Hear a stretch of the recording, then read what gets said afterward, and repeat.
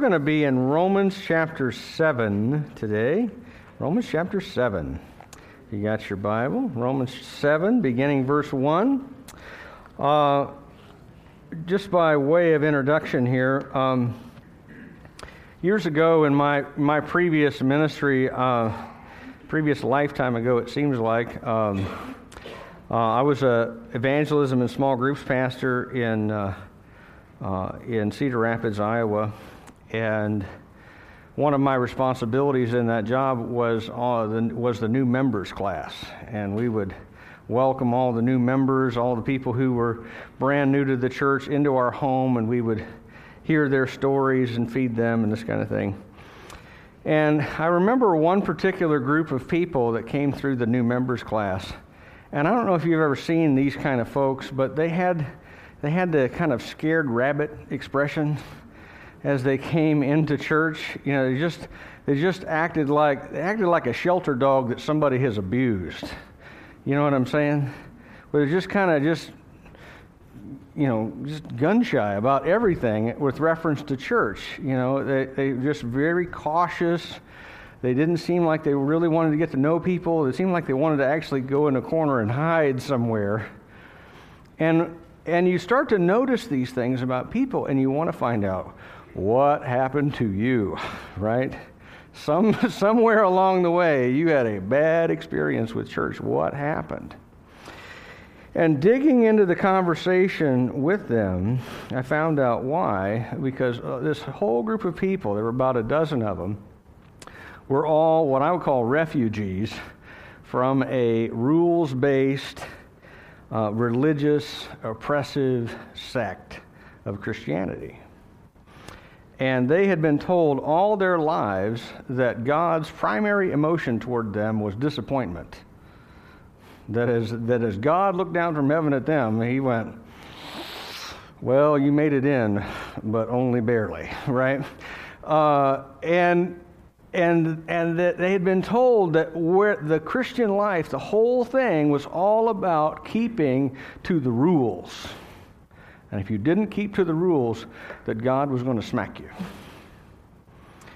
And so somehow they had been told that the whole thing was about keeping the commandments, not only the ones in the Bible, but also the ones that their denomination and that their pastor had imposed on them and developed for them in addition to the Bible. And all of them collectively were just pretty worn out and beat down from the whole experience.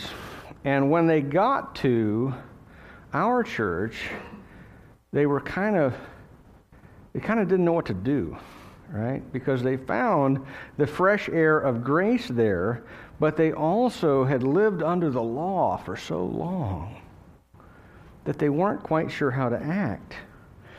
And the struggle was due, I think, to the fear that had been pounded into them that freedom from the law, which we have as Christians, would make people into lawless and immoral folks if they abandoned the law for living life by the Spirit.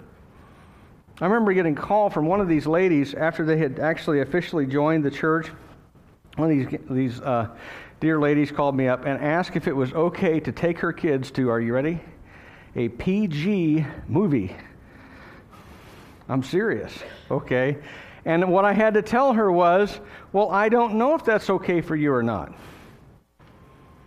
And I said, what do you mean? You're the pastor. You're supposed to tell us the rules. I'm serious. This is what they said. You're supposed to tell me the rules. And I said, well, look, the Bible doesn't address movies. Sorry, it's not in there. I checked, right? And I said, but what you need to do is you need to pray about it and ask the Lord if it would be okay for you to go to something that the Scripture doesn't speak to. And if it doesn't violate your conscience, and if the Holy Spirit points you in a direction that this is okay, you can go. And if you have convictions that you shouldn't go, then don't go. And they're like, are you sure that's biblical? I'm like, I can show you where, and so forth.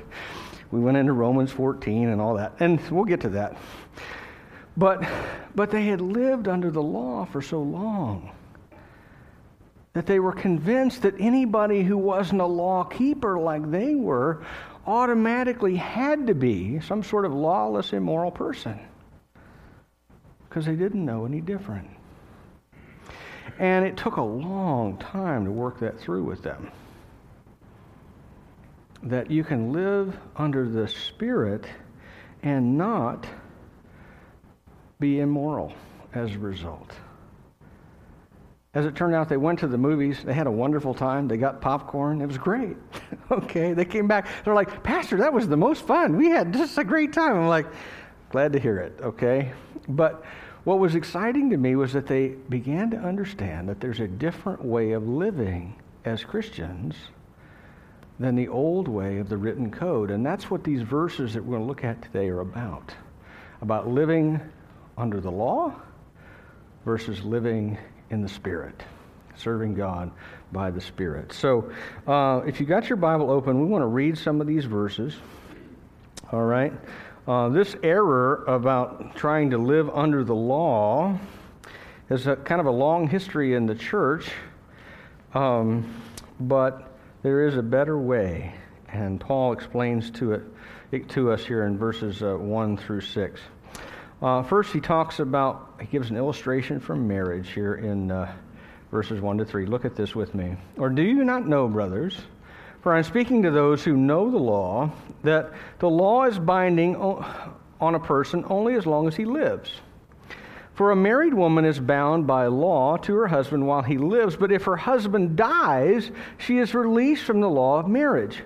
Accordingly, she will be called an adulteress if she lives with another man while her husband is alive. But if her husband dies, she is free from that law, and if she marries another man, she is not an adulteress.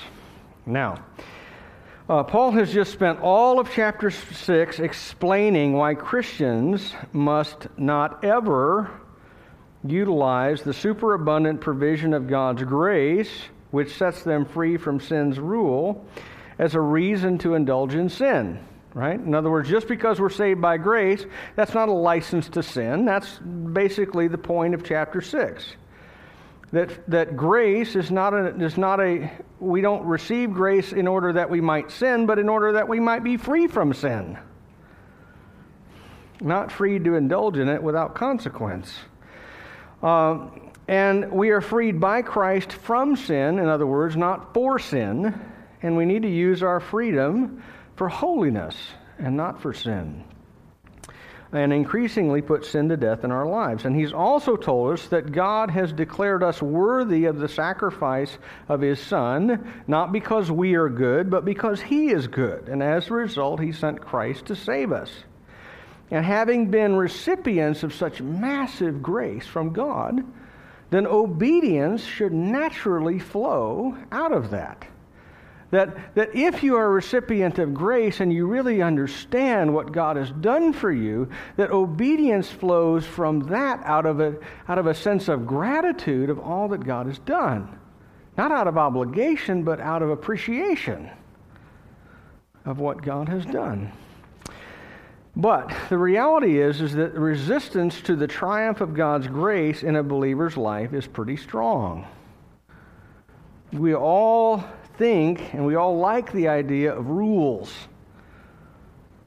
And so what Paul is doing here in this passage is trying to answer the objections of his fellow Jewish background believers, some of whom still think that freedom from obeying the law somehow has to open the door for sin.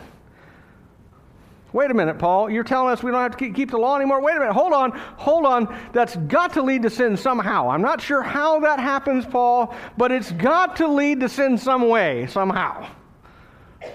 Because you can't just let people live by the Spirit. They've got to have some law in here to keep everybody on the straight and narrow. And so what he's doing is giving an illustration that's very simple. Tells us, first of all, verse 1, that the law only applies to living people. That makes sense, right? Dead people don't do anything, right? So they can't either obey the law or not obey the law.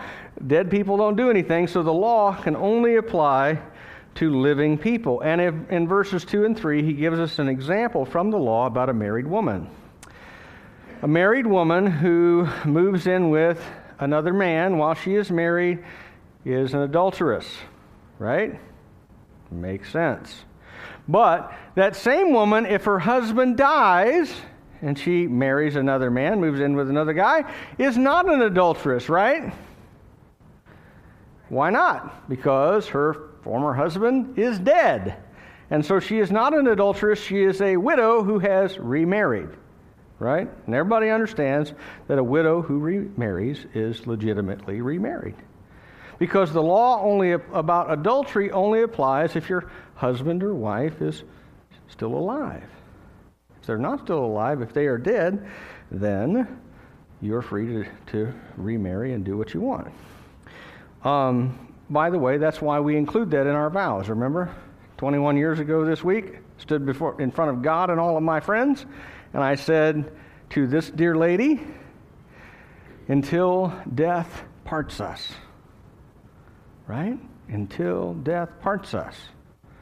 In other words, you are stuck with me until the Lord takes me home. Right? There's probably been times in my life where she has prayed earnestly for that. Right? You can ask her about that later. Sometimes the kids ask us, have you ever thought about getting divorced? Karen spoke right up and she said, divorce? No. Murder? Yes. Right? But anyway, they probably won't send me away for life. Right? I'm going to have some good years on the outside. But in any case, when we get married, we vow till death. Right? And the law binds us on that. And God's command binds us on that until death. Now there are caveats on that and so forth, but in general terms, till death, right? When Matt and Elizabeth make their vows 8 days from now, they're going to stand up before God and everybody and do the same thing, to the death. If death does part, then the surviving spouse is free to marry again. And Paul's going to clarify this illustration in the next 3 verses. But he's trying to win over those who are resistant to leaving the law by establishing the principle that the law only applies to the living, and that death removes the law's hold over us. So hang on to that thought. And then read verses 4 to 6 here with me. Likewise, my brother, you have also died to the law through the body of Christ, so that you may belong to another, to him who has been raised from the dead, in order that we may bear fruit for God. For while we were living in the flesh, our sinful passions, aroused by the law, were at work in our members to bear fruit for death. But now we are released from the law, having died to that which held us captive, so that we serve in the new way of the Spirit, and not in the old way of the written code. Remember what the point of verse 1 to 3 was? The law applies only to the living. The law applies only to the living. So why doesn't the law apply to us as Christians? Because we died. That's what Paul says. When did we die? Well, go back to chapter 6. Paul spends a lot of time talking about how when we put our faith in Christ, we are united with Christ in his body, so that when he dies, guess what? So did we. Whatever happened to Jesus also happened to us. So we are united with Christ in his death. Therefore, when Christ died under the law for the things that we did, then we died with Jesus under the law, and so we are dead to the law. We don't have to keep it because we died and it doesn't apply. How about that, right? He's like, if the law only applies to the living, I've got good news. You're dead. How about that? Right? You are dead with reference to the law, because when Christ died, to whom you are united by faith, so did you and me. And all of that business about baptism and being baptized into Christ and being baptized into his death and raised with him to new life is all background to this verse 4, where he says that you died. And And when he died for our sins and was buried, our old selves died with him, along with our old sin natures. So in Christ's death, our sin was put to death. And in the same way that death ends a marriage, our death happened by our faith in Christ, and it ended, if you will, our marriage to the law. And so we aren't bound to that husband anymore. And we get a new one. We get a new one. We get Christ. God had a purpose in doing this. Look at the second half of the verse here, verse 4. That you may belong to another. In other words, you get a new spouse. Who do you get? Him who has been raised from the dead. That is, Jesus. God united you to Christ so that in such a way that when he died, so did you in your old sin nature. So that you could be united to a new husband, to Jesus. And, another part of the verse here, that you, because you are bound to Christ for eternity, in order that we might bear fruit for God. In other words, you had been producing fruit under the law, only it was all bad, right? You couldn't keep the law, and so you bore fruit, but it was all sinful. It was all wicked. It all led to your condemnation. The wages of sin is death. And so you needed to die to that marriage, if you will, so that you could get a new husband, Jesus, who would enable you to produce fruit for God. Because it is only through faith in Christ that we produce fruit for God that counts. And God did all this, in other words, so that the result of our faith in Jesus would be a life of obedient holiness, that we might be fruitful people, that we might produce something with our lives that honors God rather than dishonors him. And verse 5 is really interesting. Paul's Jewish opponents are all making the argument. In fact, if you read the book of Acts, what you see there is Paul has a group of Jewish opponents that follow him basically from town to town. Wherever he goes on a missionary journey, these people go right behind him, sowing discord in all the churches that he plants. And one of the things that they're doing is arguing that freedom from the law makes sin more likely and more abundant in a person's life. But in verse 5, what Paul is doing is turning that argument upside down. And he's saying, you want the abundance of sin? Well, it's the people who are under the law who are really in bondage to sin. When he talks about living in the flesh here in verse 5, what he's speaking about is who we were before we knew Jesus. Because all you have is just your own self and your own effort and your own energy to depend on. That's life in the flesh. And whatever energy you can supply on your own to obey God isn't sufficient.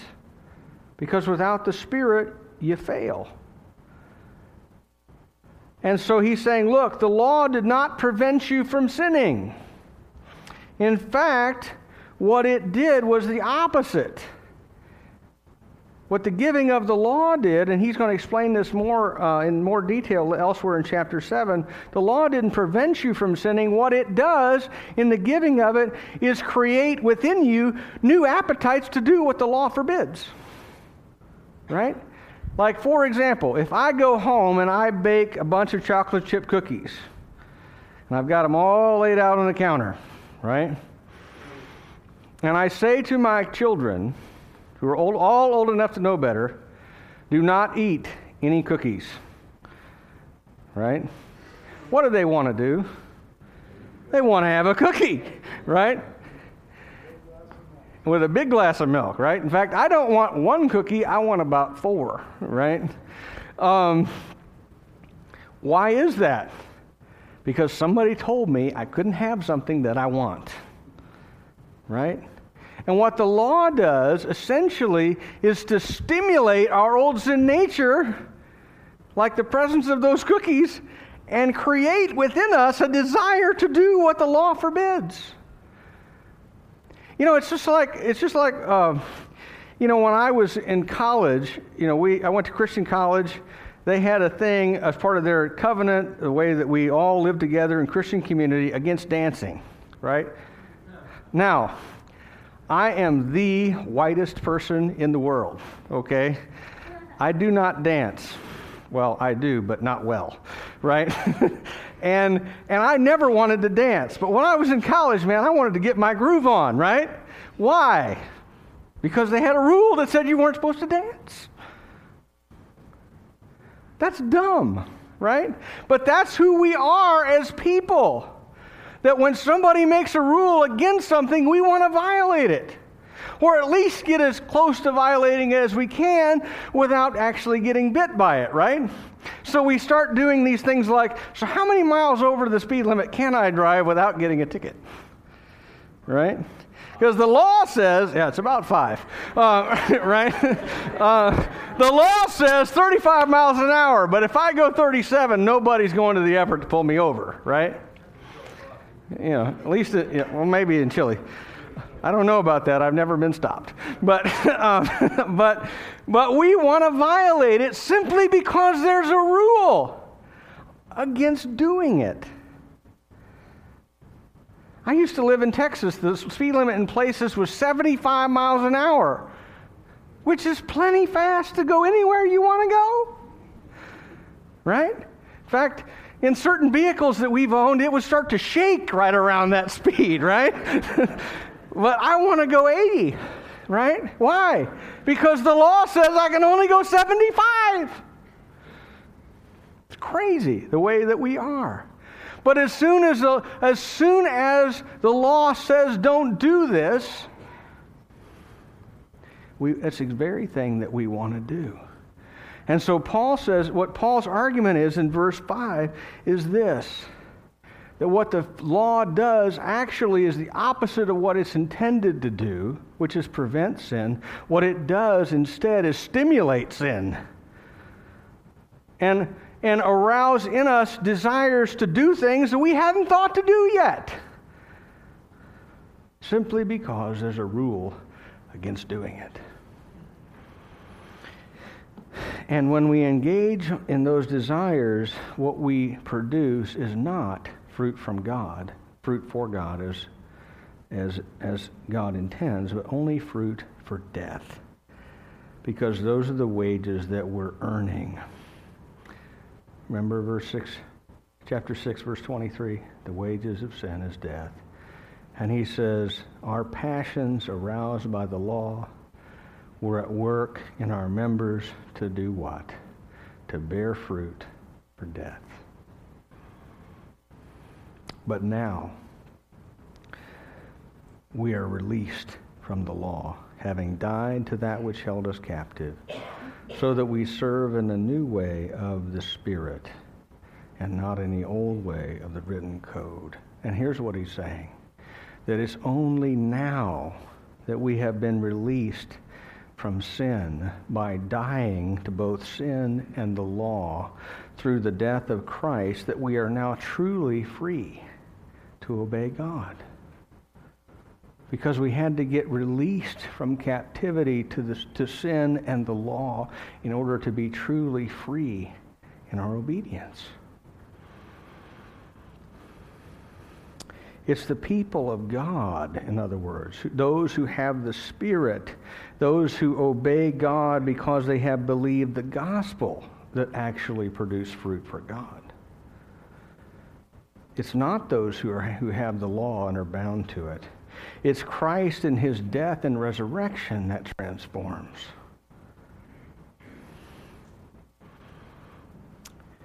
It's like this. When my kids were little, we gave them commands, right?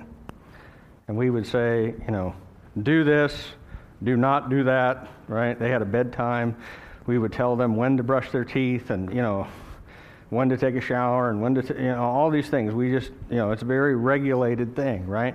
And And in Scripture, what Paul tells us in the book of Galatians as an example is that the law treated God's old covenant people like children. It told them to do this and not to do that.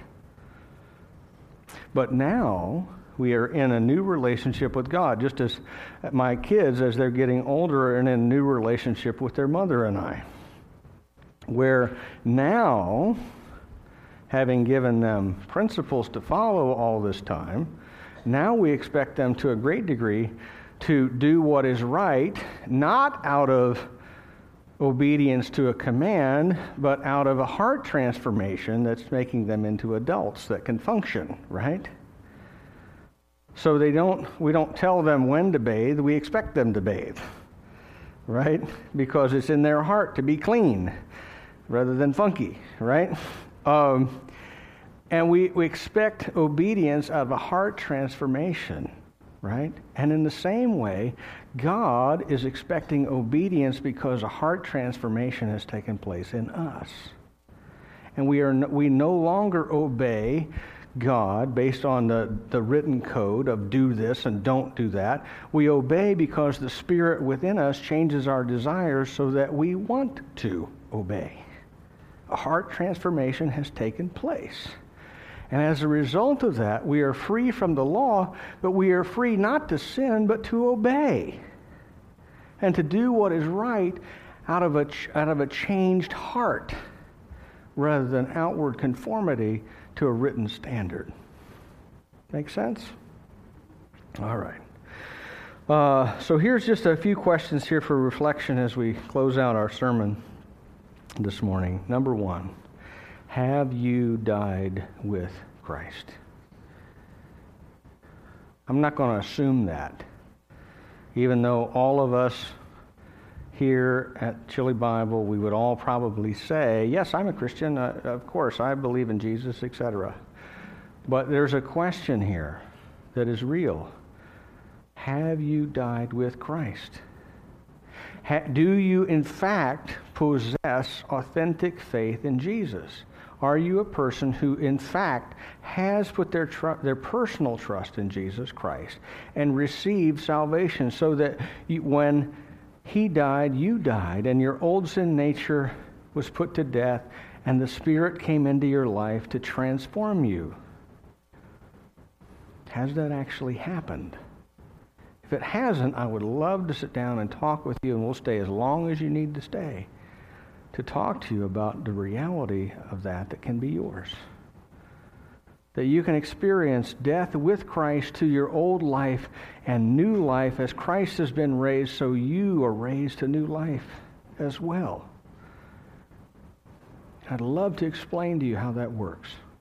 So, have you actually yourself died with Christ? And second question, for those of us who are Christians, having begun by grace, are you now trying to live by the law? It's a big temptation. Happens a lot. People who receive salvation by grace, and then they want, as a result, after that, some kind of list of rules to keep. And they think God loves me when I'm good, and He hates me when I'm not, and I never seem to like I can live up to what God wants me to do. And it's not about that.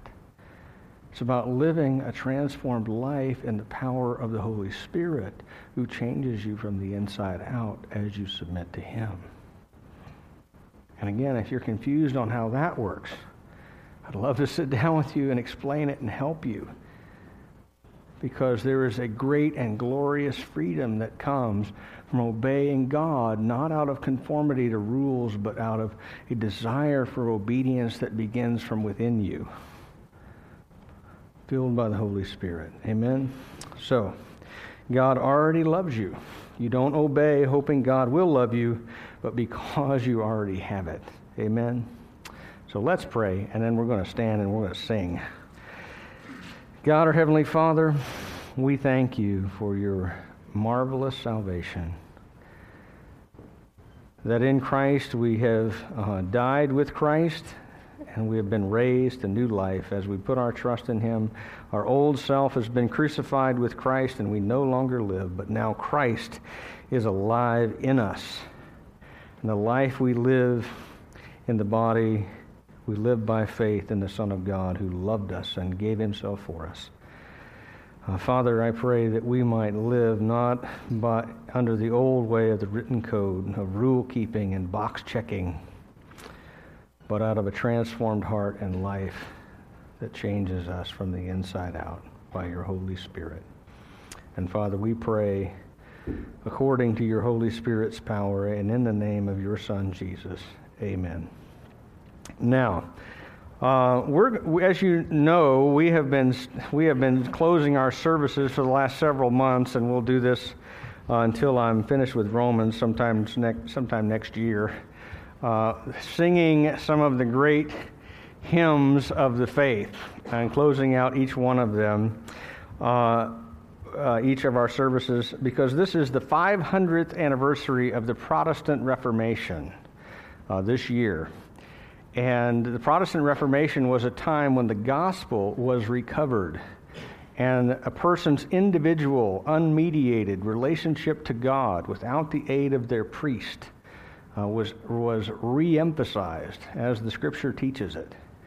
And we began to proclaim again the reality that salvation is by grace alone, through faith alone, in Christ alone, to the glory of God alone, as the Scriptures alone testify to us. And if there is a hymn that is kind of the anthem of the Reformation, it's this one. A mighty fortress is our God, right? It's written by Martin Luther, who started the Reformation, this reform movement, by nailing his 95 theses, 95 complaints he had against the church, right? 95 theses, he nailed them to the Wittenberg Castle Church door and touched off a movement that he did not expect. This song is written about 10 years into the Reformation, at a time when Luther is fighting depression and serious illness. He's been on the run. His life is constantly under threat. There are all kinds of Catholic princes who want him dead and his head on a stick. And he writes this hymn, "A mighty fortress is our God." The idea is based on the Psalms, the idea that God is like a giant castle that we can run into and be protected from all of our enemies. And so the first line is a bit of synonymous parallelism. It says, "A mighty fortress is our God, a bulwark never failing." A bulwark is another name for a fortification, okay, a defensive fortification that protects you. So if you've ever wondered what a bulwark is, and that's what it is, all right? It's the idea that God is a mighty, impenetrable fortress that protects us and watches over us and saves us from all our enemies. So if you'd stand and sing, "A mighty fortress is our God."